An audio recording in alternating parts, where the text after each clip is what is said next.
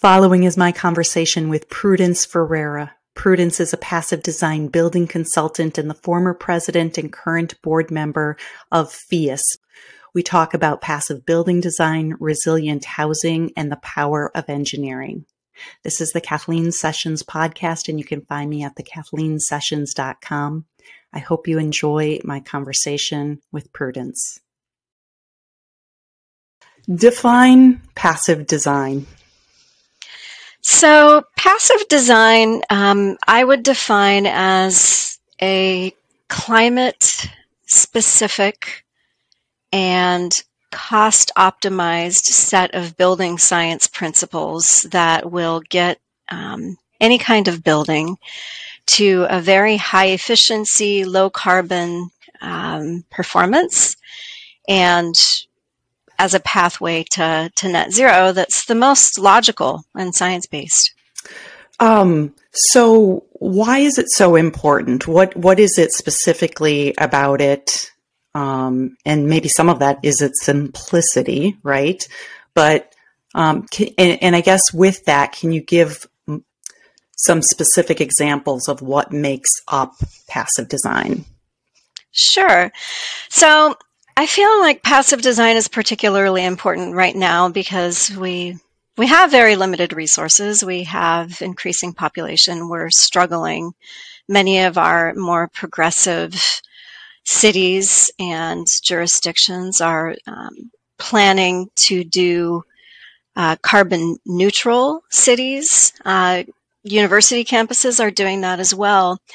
And there are a lot of different guidelines and certifications out there, and all of them have something to contribute to sustainability.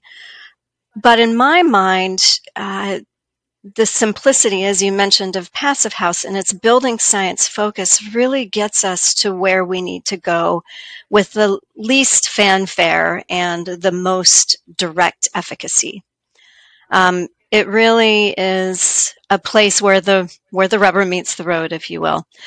And as we are both retrofitting existing building stock and constructing new buildings, having a focus on those building science principles, which we know are effective and they're not complex, really helps us have confidence that we're designing these buildings in a way that they will be assets for us in the future rather than liabilities. And can you talk about what are some of the components that make up passive design? So if I'm going to build a house, we'll keep it simple because, if I'm going to build a house, what are the things I would do that would move me toward passive design or possibly certification? I mean, what are the elements involved? Well, if you start with looking at the building site, what we're essentially doing with Passive House design is we're balancing the flows of resources into and out of the site and on the site, the building. And what that means is we're looking at the flux of heat. We're looking at the flux of light or solar gain. We're looking at the occupants that are going to be in the building. And we're looking at the equipment that's going to be in the building. And all of these need to be balanced. Now, the means by which we balance these are the Passive House principles, the building science principles. Now, if you're building a house in the northern part of the U.S., in a place where it's quite cold and snowy, one of the building science principles that we use is continuous insulation. So if we're in a cold climate, we're going to use more insulation than we would if we're in a warm climate. Another one of the principles that we use is avoidance of thermal bridging.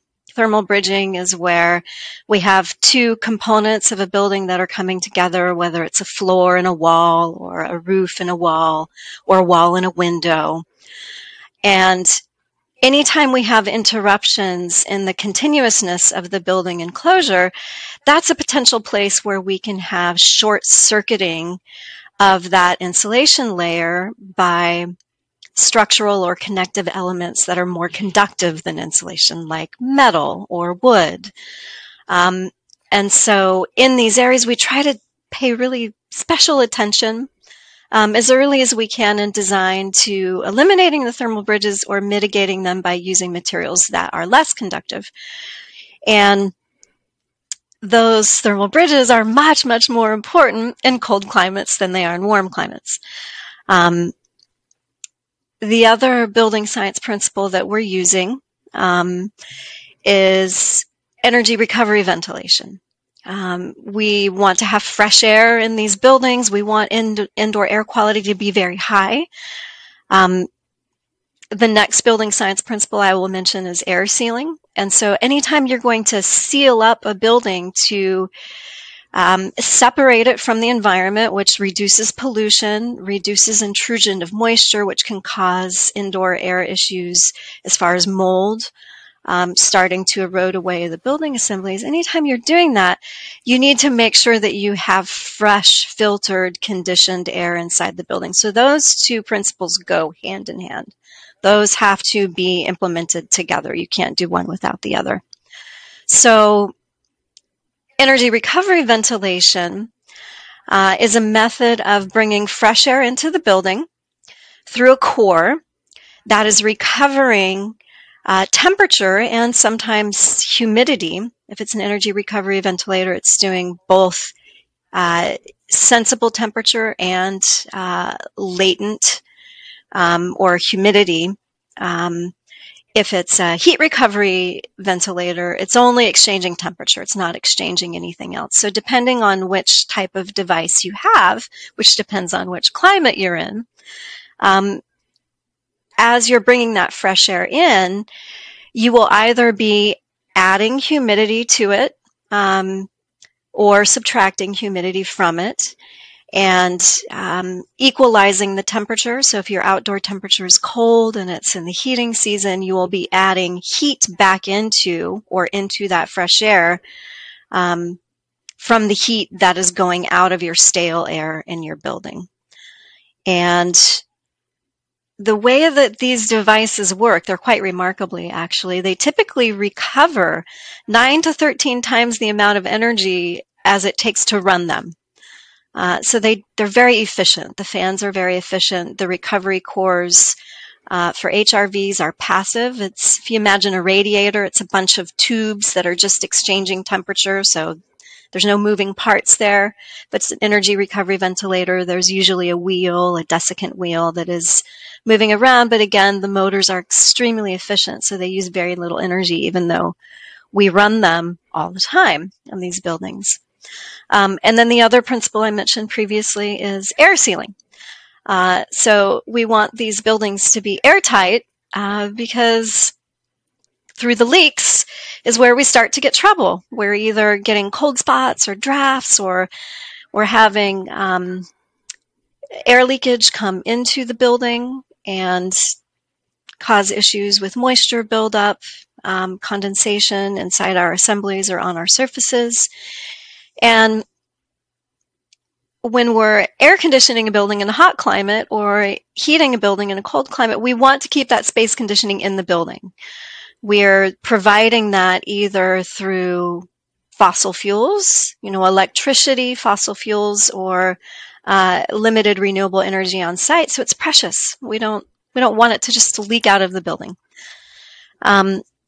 So passive design, way more so than any other sustainability and energy focused standards that are out there, has a very rigorous approach to air sealing, the most rigorous that there is, really.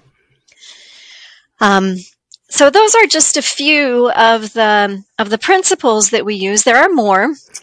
But that's a quick introduction to what they are. I'd love to take a step back for a moment and just, so basically what we're doing with passive design is take out the concept of how you're going to heat or cool the building for a moment in terms of the way that you're going to do it. Set that aside for a moment. It's about how we construct, design, how we design and construct the actual building that allows us to maintain, I'll use the word comfortable, there's probably a better word, maintain comfortable temperatures, regardless of whether we're using gas heat, electric heat, geothermal, all those other things. The building itself does such a magnificent job providing consistent temperatures, regardless of what's going on outside. So even if we're starting to move toward extreme cold, or whether we're moving toward extreme hot, and let's say all hell breaks loose and our gas gets cut off, or our electricity gets cut off, or the geothermal wells don't perform, or something happens, right? The building itself is going to protect the temperature, the internal temperature, because of the way that it was designed, the beautiful way it was designed in terms of, the wall assemblies, which means, correct me if I'm wrong here, I might butcher this a little bit, but the wall assemblies, which means how the insulation comes together, the way that we use the insulation, the way that all the mechanisms that related to the wall, and then to make sure that those places that normally would introduce opportunities for air leaks, like when we put in a window's great, but a window often is a place where we get warm air if we're in a cold climate and it's cold outside, can leak out, or cold air can come in, right? I'm assuming. So it's just paying really amazing attention to design and then executing the design. And from what I understand, this doesn't cost a lot. So I want to talk about cost in a second, but I can't stress this enough that we can, till we're blue in the face, we can keep coming up with more ways to heat or cool our house in energy efficient in an energy efficient way. But there's nothing maybe more important that we can do than just when we build, to build it properly. And that's what passive design does. So I'm trying to put it in the context of like, and you've got it. Well, so talk a little bit about the cost differentials to build using passive design. And I also just want to say out loud, and we can get to the differences in a little bit. Passive design yes, it's for single family homes, but it can be used across every kind of commercial application as well, in terms of multifamily homes, in terms of hospitals or industrial buildings. I mean, it can be used in multiple different ways, but in general, can you talk a little bit about the cost differential to build in a way that has passive design versus not? Yeah, absolutely. So there are a few components that go into the consideration of cost. The first one would be the soft cost, right? Because we are paying special attention during the design process. So there is a little bit more thought and time that needs to be spent on detailing in the design process than we typically would see with conventional projects. But it's not much of an uptick. So I would say it's fairly inconsequential. There is the soft cost of having a passive house consultant, which if you're doing a single family home, that may run anywhere between, depending on the size of the home, it could be anywhere between $30,000 and, $50,000, something like that. If it's a really, really fancy large house, it could be more. But when we get into the large projects, it's a blip. It's a tiny little blip with the budgets of these larger projects. There are also costs of certification if a project decides it wants to pursue certification, which is a really fantastic idea if you want to make sure that the special attention paid in design and the special attention paid in construction are actually gelling, and that everything that was intended got into the building in the way that it was intended to be there. Having a third party verify both the design and the construction, it's really helpful for the homeowner, for the building developer to have that assurance. Okay, this is what we actually intended it to be. So there is a small added cost there, and that cost is usually per square foot, so it scales. But we're talking, cents on the dollar per square foot, literally. And then the largest cost addition is the materials. And really, we're looking at 3 primary areas where we're going to spend a little bit more on some projects and nothing more on other projects. And the determining factor between those two is scale. So when we're looking at a single family house, that's sort of our worst case scenario, because we don't have economies of scale. It's usually, a bespoke design instead of something that is, modularized or scalable or repeating kind of design. And the surface to volume ratios for single family homes are also the least advantageous. So we need more insulation on those. We need better windows to create that resilient envelope that can cushion us from the shifts that are happening outside and keep that nice indoor environment. So on a single family home, what we have been seeing over the past 12 to 15 years of doing passive houses in the US is that there can be a cost premium anywhere between 5% and maybe at the very, very upper end, 15%. And this largely depends on which climate you're in, and it also depends on the complexity of the house, right? If you have a single family home that's all glazing, it's a glass box, you're gonna spend a lot more money, probably more towards that 10 to 15% range than you would if you had an intelligently considered design where you're being a bit more conservative with windows, and you have windows in wonderful places and lots of light, but you're not, trying to make glass walls. And then if we're looking more towards complexity in terms of the overall shape, a simple box with a nice volume inside, so a compact design, that's always going to be more cost effective.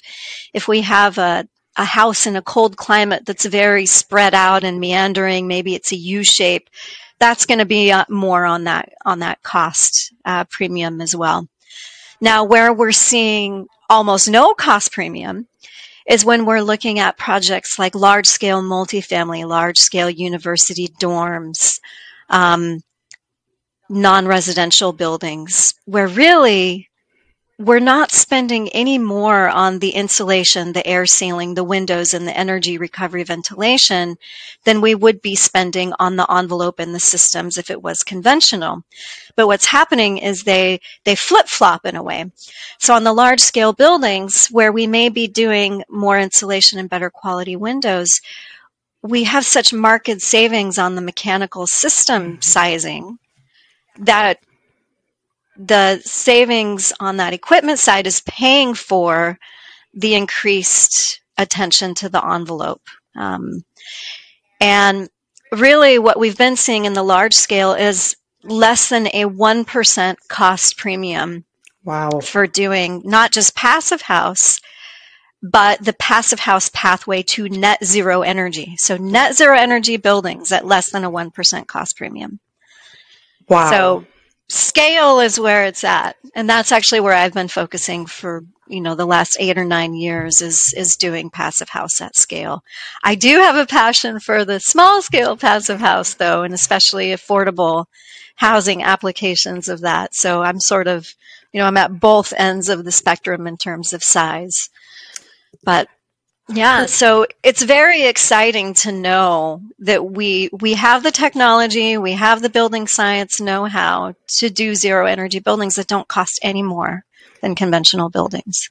So there's so many places I want to go with what you just said, but let's stay on cost for a second. So Sure. you just explained that on a single family level, the costs might be between 5 and 15% more in terms of construction costs. Is that correct?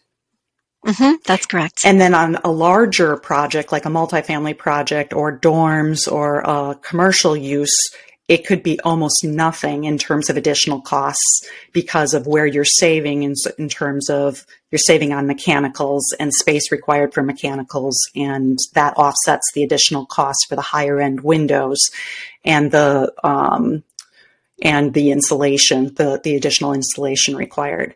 So let's flip that to the other side of the equation now. When you do these things, because this kind of gets back to what I was saying earlier, like when we create a building that automatically stays at a more consistent temperature, that means we're less reliant on heating and cooling needs.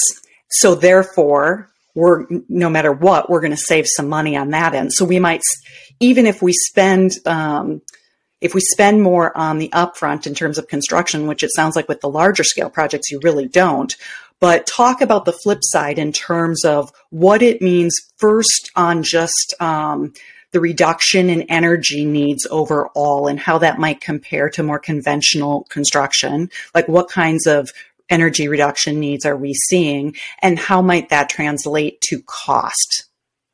Yeah, absolutely. That's a really important question.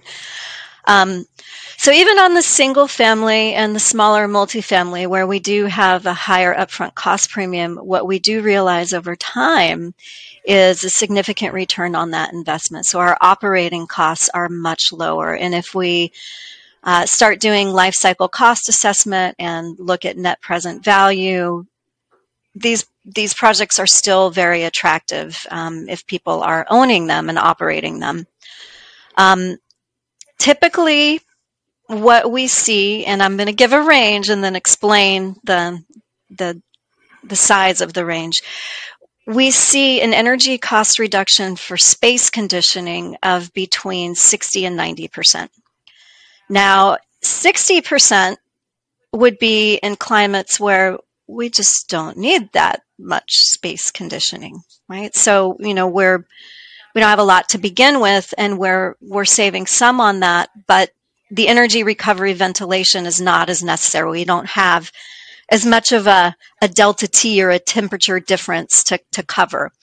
On the higher end, those 90% reductions in the need for space conditioning energy, we're seeing those in places where we would do a large-scale multifamily building.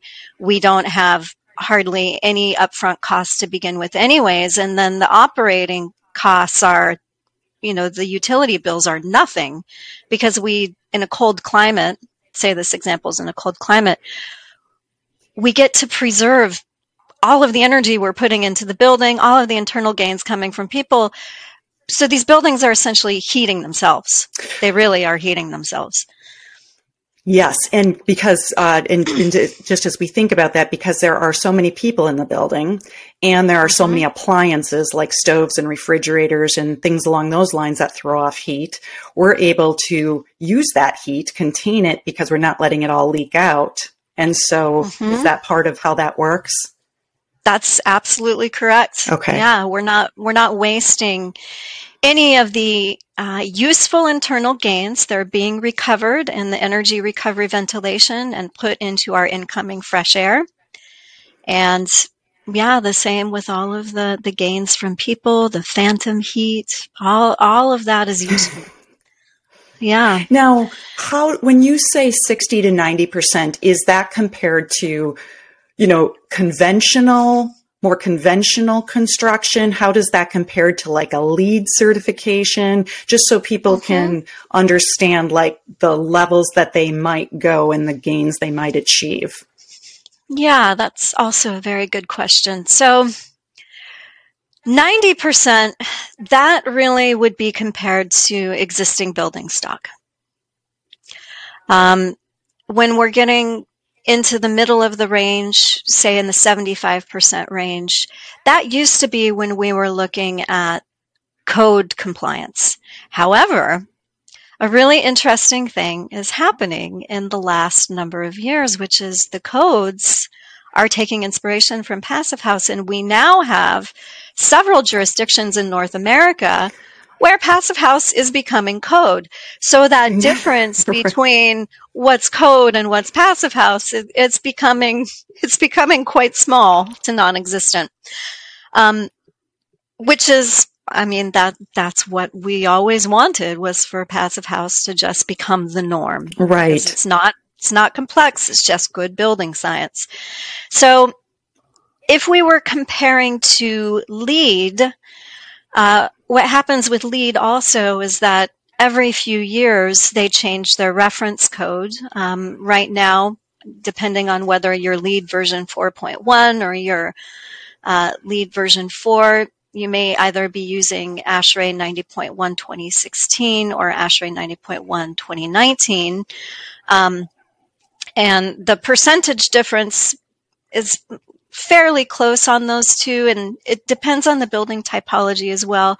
But we might see something like a 30% uptick from, a good LEED building, say a LEED silver, or maybe even a LEED gold, up to Passive House. And actually, there has been some really nice reciprocity that's been happening between the GBCI and the LEED rating systems, and also the Living Building Challenge and their energy pedal with Passive House, because when you do passive design or Passive House through FIAS, you essentially earn all of those energy credits. Can you explain what FIAS is? Yeah, so FIAS is the organization in the U.S. that's based in Chicago, headquartered in Chicago, that works actually internationally, but has the strongest presence in the U.S. with some presence also in Canada and in Mexico, and they set the Passive House standards for North America and pretty much anywhere in the world that wants to use climate-specific Passive House standards. There is another approach to Passive House that comes out of Germany that's less focused on climate specificity. It's more of a standard where it's like one size fits all, and there are slight variations. FIAS is a standard that is much more focused on your particular building and your particular climate on your site with your occupants. So it's much more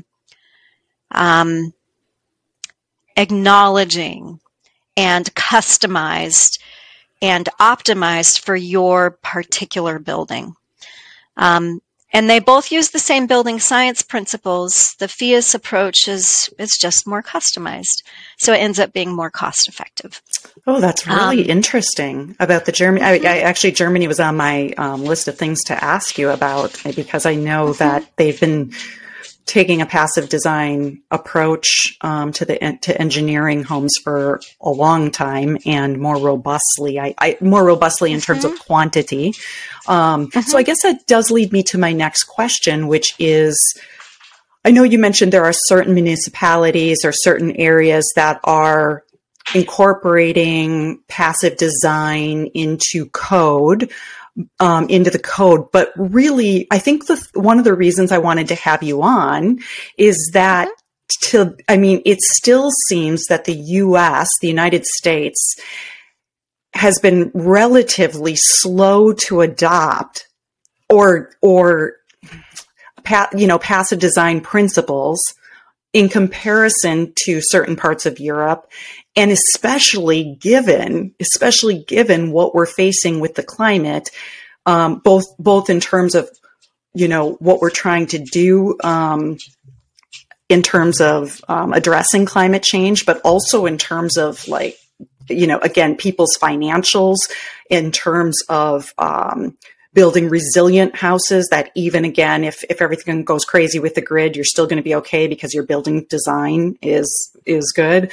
I actually want to get more into that in a little bit, but why do you think I still run into a lot of people where this feels like uncertainty to them? They don't understand it. And again, it's one of the reasons I wanted to have you on. But why do you think we've been slower in the United States to adopt this very basic, solid engineering that can accomplish all the things we say we want to accomplish? Because we're Americans.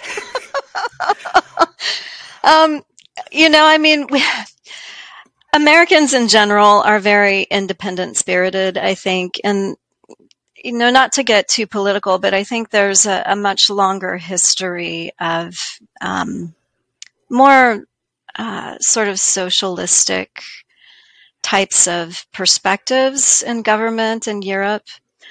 And I feel like one of the things that maybe was, I won't say it's a misstep, because I think everything happens in its own perfect time, in its own perfect way, but when Passive House came back to the U.S., because it started here in the 70s during the Carter administration, and here and in Canada with the locale homes and the sort of original passive houses. And then, the inspiration was taken up by Bo Adamson and Wolfgang Feist when they were working on a project for China. And then they took all of these principles they had collected from everywhere, great building science principles, and they codified it. And then, it came back to the U.S. in the form of the PHI standard and approach.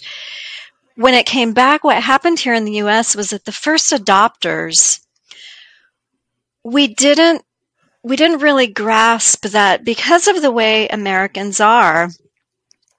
We definitely have a few different sort of approaches to energy in this country.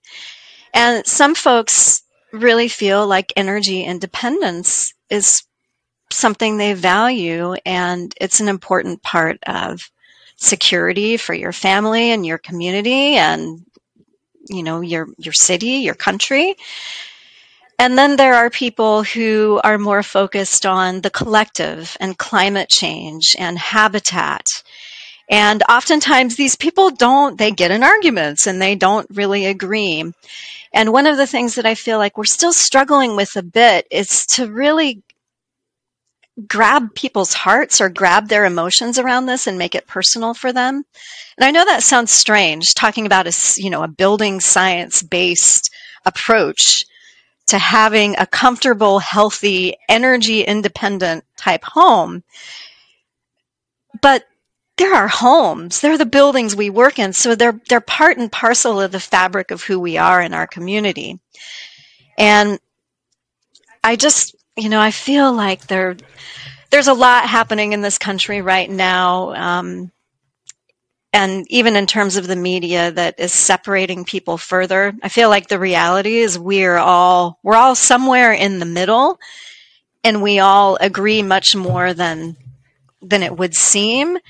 And there needs to be like this middle path to explaining this building science where, everyone can understand. It's good for everyone. It's good if you want to be energy independent and, run around with your guns and whatever else. And it's great if you want to help save the planet and prevent climate change. And it's good for all of those reasons. I think you bring up an excellent point, because it shouldn't be political, because as you say, it really solves many sides of the political equation in terms of, again, if you are about self-reliance, right? If you are about self-reliance, which sometimes gets affiliated a little bit more with the right? If you are about self-reliance, you want to build a passive house.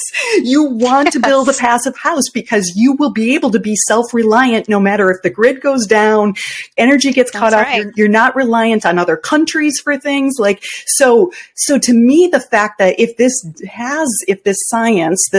building science has gotten lumped in more with progressive left, which, you know, is also a beautiful thing. I mean, I love the fact that this, you know, reduces our impact on the climate, but I cannot for the life of me wrap my brain around why anybody on any side of the political spectrum wouldn't embrace this, because this does make us self-reliant. This does make us energy independent. We are not reliant on other countries. We get to take care of ourselves by building a house like this, or by building housing like this, or buildings like this. So by building hospitals like this, like to have a hospital like this that is not reliant on like extreme, you know, temperature shifts. This is not a political issue. This is a engineering issue. That's just it. I mean, that's the beauty of energy engineering.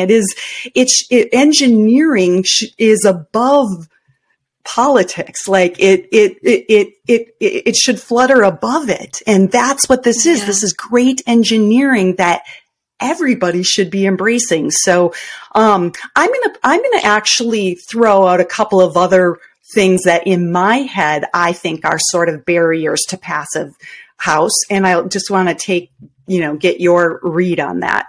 So this is a little bit of pushback, but sometimes I think passive house and gets people, when they think of passive design or passive house, they think of not attractive housing or not attractive buildings, right? They think of just not aesthetically pleasing, not welcoming, not, how do we overcome that piece? Because I actually think that is more of a barrier than most people give credence to. If you could point to the most stunning building, right? The most stunning either house or multifamily building, if you could point to it and say, guess what? That's passive design. I mean, I think it's a game changer.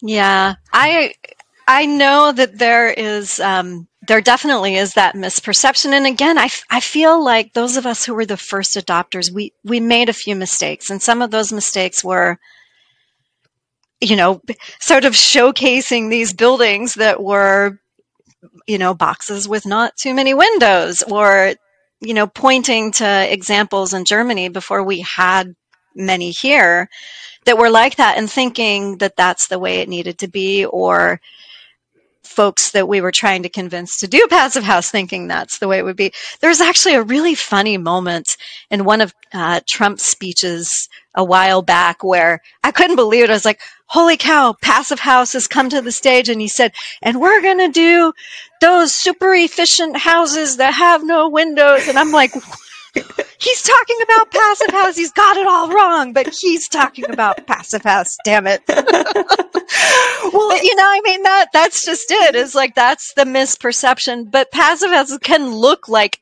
a normal house, anything you want, right? Really, a normal house. And the window designs, the engineering of the newer windows, the triple pane and everything else is so good that you can use, if you want, larger windows, lots of windows. And obviously there's trade-offs with every decision you make, but it can look any way you want. There's going to be a premium on some of those costs, because the more glazing you have at a higher price point window, then that's going to take up the cost. But like, I do feel like that is out there as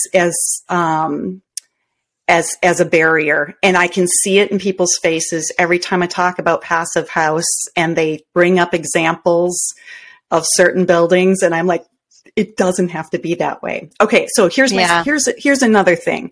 I think, and this is just my subjective, opinion on another area where passive house, why it hasn't been more accepted across the country.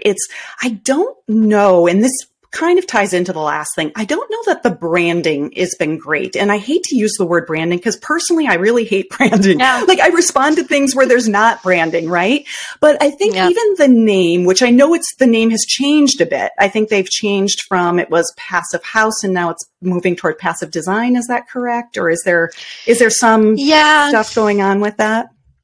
So PHIUS is no longer Passive House Institute US. Mm-hmm. That's what it used to stand for, PHIUS. So it just became PHIUS. And the terminology that we've been using now is passive design and passive building. Right. But even the word passive, Exactly. I mean, I think you summed it up well in terms of like, well, what we're talking about is the building there's passive survivability there. You don't need to do much to it, and it's still going to be a lot more comfortable and resilient than anything else. Because essentially your building envelope is acting like part of your mechanical system. But yeah, we've had, at board meetings and technical committee retreats and stuff, we're like, how do we make a better name? I mean, the word that came to my mind, and I've not given this a ton of thought, but like when I think of passive house, I think of resilient housing, and resilient is a word that I think everybody feels drawn to a bit and can wrap their, and wants in their life and for themselves. And when you think of the word passive, it's just like, it feels a little vague and evasive. And what exactly does that mean? Whereas if you're going to build a resilient house, there are these things that you do, 1, 2, 3, resilient house. Now it's resilient against the, temperature extremes and climate extremes, and allows you to do a lot of other things. Anyway, that was just, take that for what it's worth. But I've been, again, trying to take note as I've been having lots of, discussions with contractors and builders and MEPs and the general public about this in terms of like what seems to be the barriers. Okay. So tied to everything we were just saying, I'm going to let you just comment on this. And I alluded to it already. But if I said passive design is a matter of national security, what would you say about that? I would absolutely agree with you. I feel like why the heck are we wasting our time on and spinning our wheels on so many other issues where, I mean, energy security, it's a big deal. And yeah, the oil companies, they're going through tar sands and that costs a lot of money. And to the extent that we need to rely on fossil fuels coming from other countries, that's a weakness. Because we saw during COVID supply chains fall apart. We've seen what's happening in the Ukraine. It's a big deal. And even, you hear some preppers talk about, well, the grid of our country, it's pretty fragile. And there's, it wouldn't take a whole lot to bring everything down because it's so interconnected. And aging as well. And we're putting a lot of pressure on it with inefficient buildings, adding more inefficient buildings. So I think it's absolutely an important part of security, of national security. And even I think the Department of Defense thinks that it is. There's been some interest there, and the Army Corps of Engineers has sent people to certified passive house consultant training. We've got a fellow on the FIAS board of directors who goes and lobbies on the Hill, and he's got some contacts in the armed forces as well. So it's coming. It's just not it's not being adopted quickly enough, in my opinion. But I will say I feel like with places like the state of Massachusetts and the state of New York really pushing their codes to a place where in some ways they're pretty equivalent to passive house, that's all going to start shifting. I'm so glad you brought that up, because I think the thing we didn't talk about is one of the other barriers is contractors not knowing how to do this, and therefore, I don't want to say resistant, but they're under the gun and under deadline and have to deliver their products on time and on budget and introduce something that's new to them, even if it's old and proven building science, but it's just not the way that they do it in that region, right? Yep. So Yep. even if you want to build a passive house or a passive multifamily building, and you try to get a contractor to do that, a lot of them are resistant until, and this is where Massachusetts got it going on, right? Until they've had exposure to it once or twice. Like at first it's like, oh, I don't know that we want to do this. And then they work with the consultant and the certifier, and they learn how to do the wall assemblies, and they do it on one building, and now they're ready to go. So part of it is training the trades, and getting them comfortable with it, so that when a consumer actually goes to the trade and says, I want to do this kind of building, they're not met with, no, we don't do that, or we don't do that around here, or there are other ways, or whatever. Mm-hmm. Instead, like it's very symbiotic that I go to a builder, I want to do this, and they're like, yes, I've done this before, I can do this. Mm-hmm. And so that's what's happening in Massachusetts. In some of the other states where they're, because of are they doing it through incentives? Are there incentives that they are providing? It's both carrot and stick. Okay. It's incentives. Mass Save has a lot of great incentives at every level, from single family to sort of double decker, small multifamily on up to large scale. And also the stretch code, which is already being, early adoption is happening by some of the jurisdictions within the state of Mass.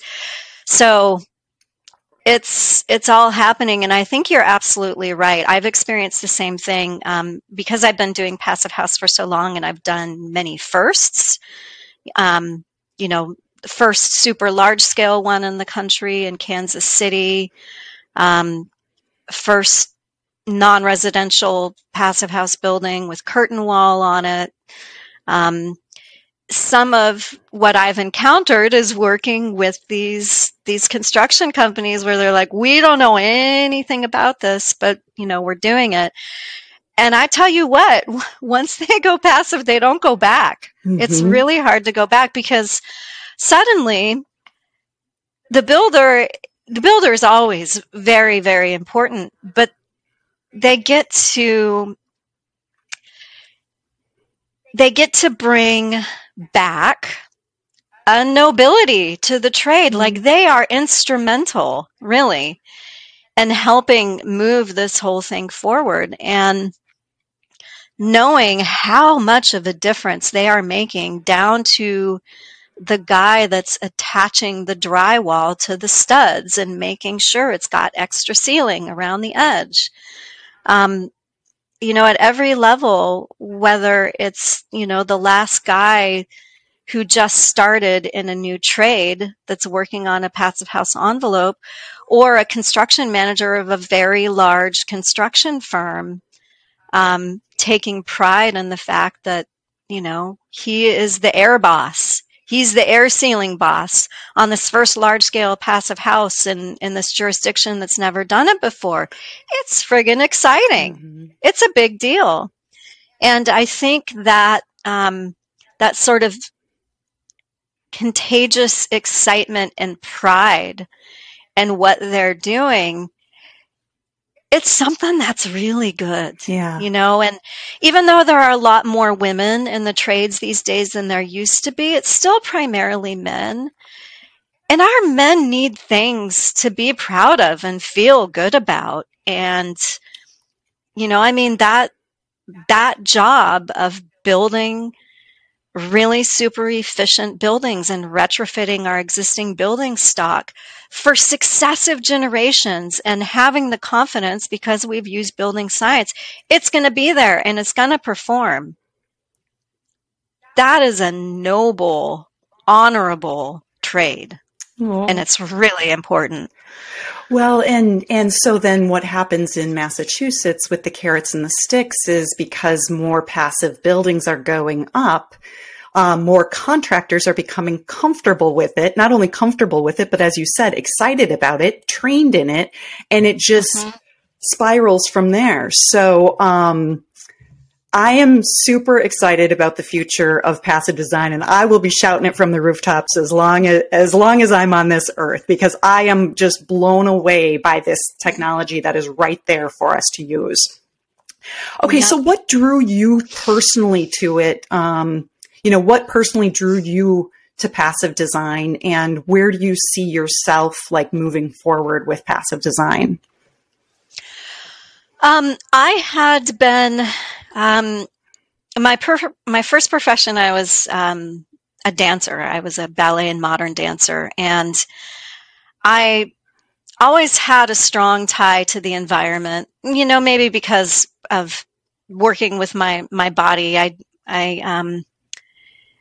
did like non-traditional medicinal kinds of things, herbs and vegetarianism and that stuff. And so it just sort of bled in to this general concern and compassion with respect to the other creatures that share our planet with us. And I have a pretty technical mind. And after my dancing career was over, when I was about 30, I ended up sort of, taking a foray through the natural foods industry. And somehow I ended up starting different green teams at different companies. And I ended up working on building projects, energy efficiency projects. And they just lit me up, Kathleen. They really did. And I realized, I'm a numbers gal. I really love the numbers. I love where you can have a measurable impact, a before and after, and you really get to see and experience the difference that you've made and quantify it. And I was doing energy consulting, and I started working on lead projects and doing lead energy modeling, and then I found Passive House. I think I found it in 2010 or 2011, and it took me a while to get organized to be trained as a Passive House consultant. But once I went through that training and, got my teeth into the underlying science, which really, it's pretty simple algebraic equations. That's what building physics primarily is, until you get to the combined heat and moisture transport, and then it gets complex. But it was just so exhilarating to see this horizon in my mind of like, oh my gosh, this completely works. We can measure it. It's simple. It's easy. It's not nebulous. It's really well defined. And I never looked back. It took me a few years to figure out how to stop doing other kinds of work. But from the time I found Passive House, that really has been my singular focus. And so I started with single family homes in the San Francisco Bay Area, and then, gradually moved into doing some of the first multifamily and then some of the first non-residential stuff. And I was one of the founding members of the FIAS technical committee and have served on their board of directors for, forever. And so really where I see myself going is continuing on the path that I'm on. I've been working for larger engineering firms for the last 5 years, because as Passive House sort of, came to the forefront, these larger engineering firms realized, oh, we need to be doing this. And so I've been helping these engineering firms tackle it and build Passive House teams within them. And so I just started with a firm that I've been wanting to work for probably 8 years, Thornton Tomasetti. And they do a lot of large-scale buildings. And one of the things they focus on that I haven't had the pleasure of working too much on yet are K through 12 schools. I'm really excited about that. Yes. And I'm also very passionate and excited about affordable housing. Now, Thornton Tomasetti does some affordable housing, more large-scale multifamily stuff. And so I hope to continue doing some of that. But for me personally, what I'm really excited about is working in my local community in my small mid-coast region of Maine and actually getting some developments going here, just starting with a demonstration development of smaller scale homes, not tiny homes, Right. but somewhere between a tiny home and a reasonably sized single family home, because people in Maine don't really love living in multifamily buildings. They want their own house. Yeah. It's just part of the culture. But putting together a demonstration project where we have several essentially zero energy passive houses at small scale that are absolutely affordable for people, and working with builders in the area to put together some panelization approaches, really trying to regionalize the supply chain so we don't have to waste money on transportation, and it's resilient if supply chain shuts down and we're not getting things shipped from other places because there's no diesel fuel or whatever else could happen. So that's definitely something I see for my future, is starting to get into the development side of things, because, by now I've worked just as a passive house consultant on my own with my own firm. I've gone into the larger engineering firms working with structural engineers and building scientists. The last firm I worked for was a pretty large mechanical, electrical, and plumbing engineering firm. And so I've sort of, done all of the different parts of it. I haven't gone to work for a developer yet, but I've worked with enough developers, and I'm interested enough in the financial piece of things. And I'm like, I can figure this out. I can start putting together the right people to make something happen. So yeah, that's where I see things headed. And really, one of the alignments that's also happening is a subgroup of the FIAS board of directors is actually forming a community housing development organization. Mm-hmm. And it's just in its nascence right now, but what we're hoping to do with it is to be a technical resource for folks in all different places around the U.S. who want to do developments with smaller scale homes, and help them understand, okay, what are your resources? What's the most cost effective way to do this? Can we help you fundraise? Can we use the FIAS sort of brand and name and reputation to help you get this off the ground? Right. And help people so that they don't need to reinvent the wheel. Right. Because we've got a really great recipe already, especially with the prescriptive approach to passive design, that this shouldn't be difficult to do. So I'm very excited about helping in that regard, however I can, because housing it's an issue everywhere. It really is an issue everywhere. And as energy costs skyrocket, especially in our climates where we have really large cooling loads and really large heating loads, and the climate is shifting, we need to find ways for people to be able to have homes that aren't costing them an arm and a leg to keep comfortable. Right. Yeah. So last question, you've lived a rich and interesting life and do interesting work in the world, and I like to ask guests for a book recommendation, and it doesn't have to be anything to do with passive design. If you don't, it can be anything. Just what book has moved you? I read so many books. I thought about this question when you sent it ahead of time, and probably one of the most influential books for me has been, and I'm going to forget the name. I might have to get up and go grab it because I put it in my bag. It's essentially a book about lean design and construction. This is it. Transforming design and construction. Great. A framework for change. I am getting that one. That one. So it's what was it specifically about it? So I have a very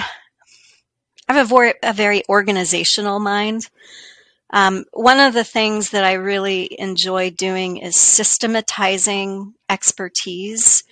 so that people who don't want to wade through the learning curve can apply expertise learned over years much more quickly. And one of the things about this book that I really loved is it gives frameworks for organizing not only how companies who deliver design and construction work, but organizational methods for organizing projects themselves. And it's just eminently logical. And it really focuses on efficiency and not wasting effort. And one of the forces that I feel at work in my life is a sense of urgency about doing the work that we do, and an awareness that there are not nearly enough people in my industry to do what needs to be done. And so the idea that we can leverage organizational methods of applying expertise without wasting time is something that really gets me going. Yeah. And it's a little nerdy, and it's probably a little bit dry for a lot of people, but I feel like you can open to any page of the book and immediately get ideas that you can apply almost immediately. One of my favorite ideas is the concept of standard work.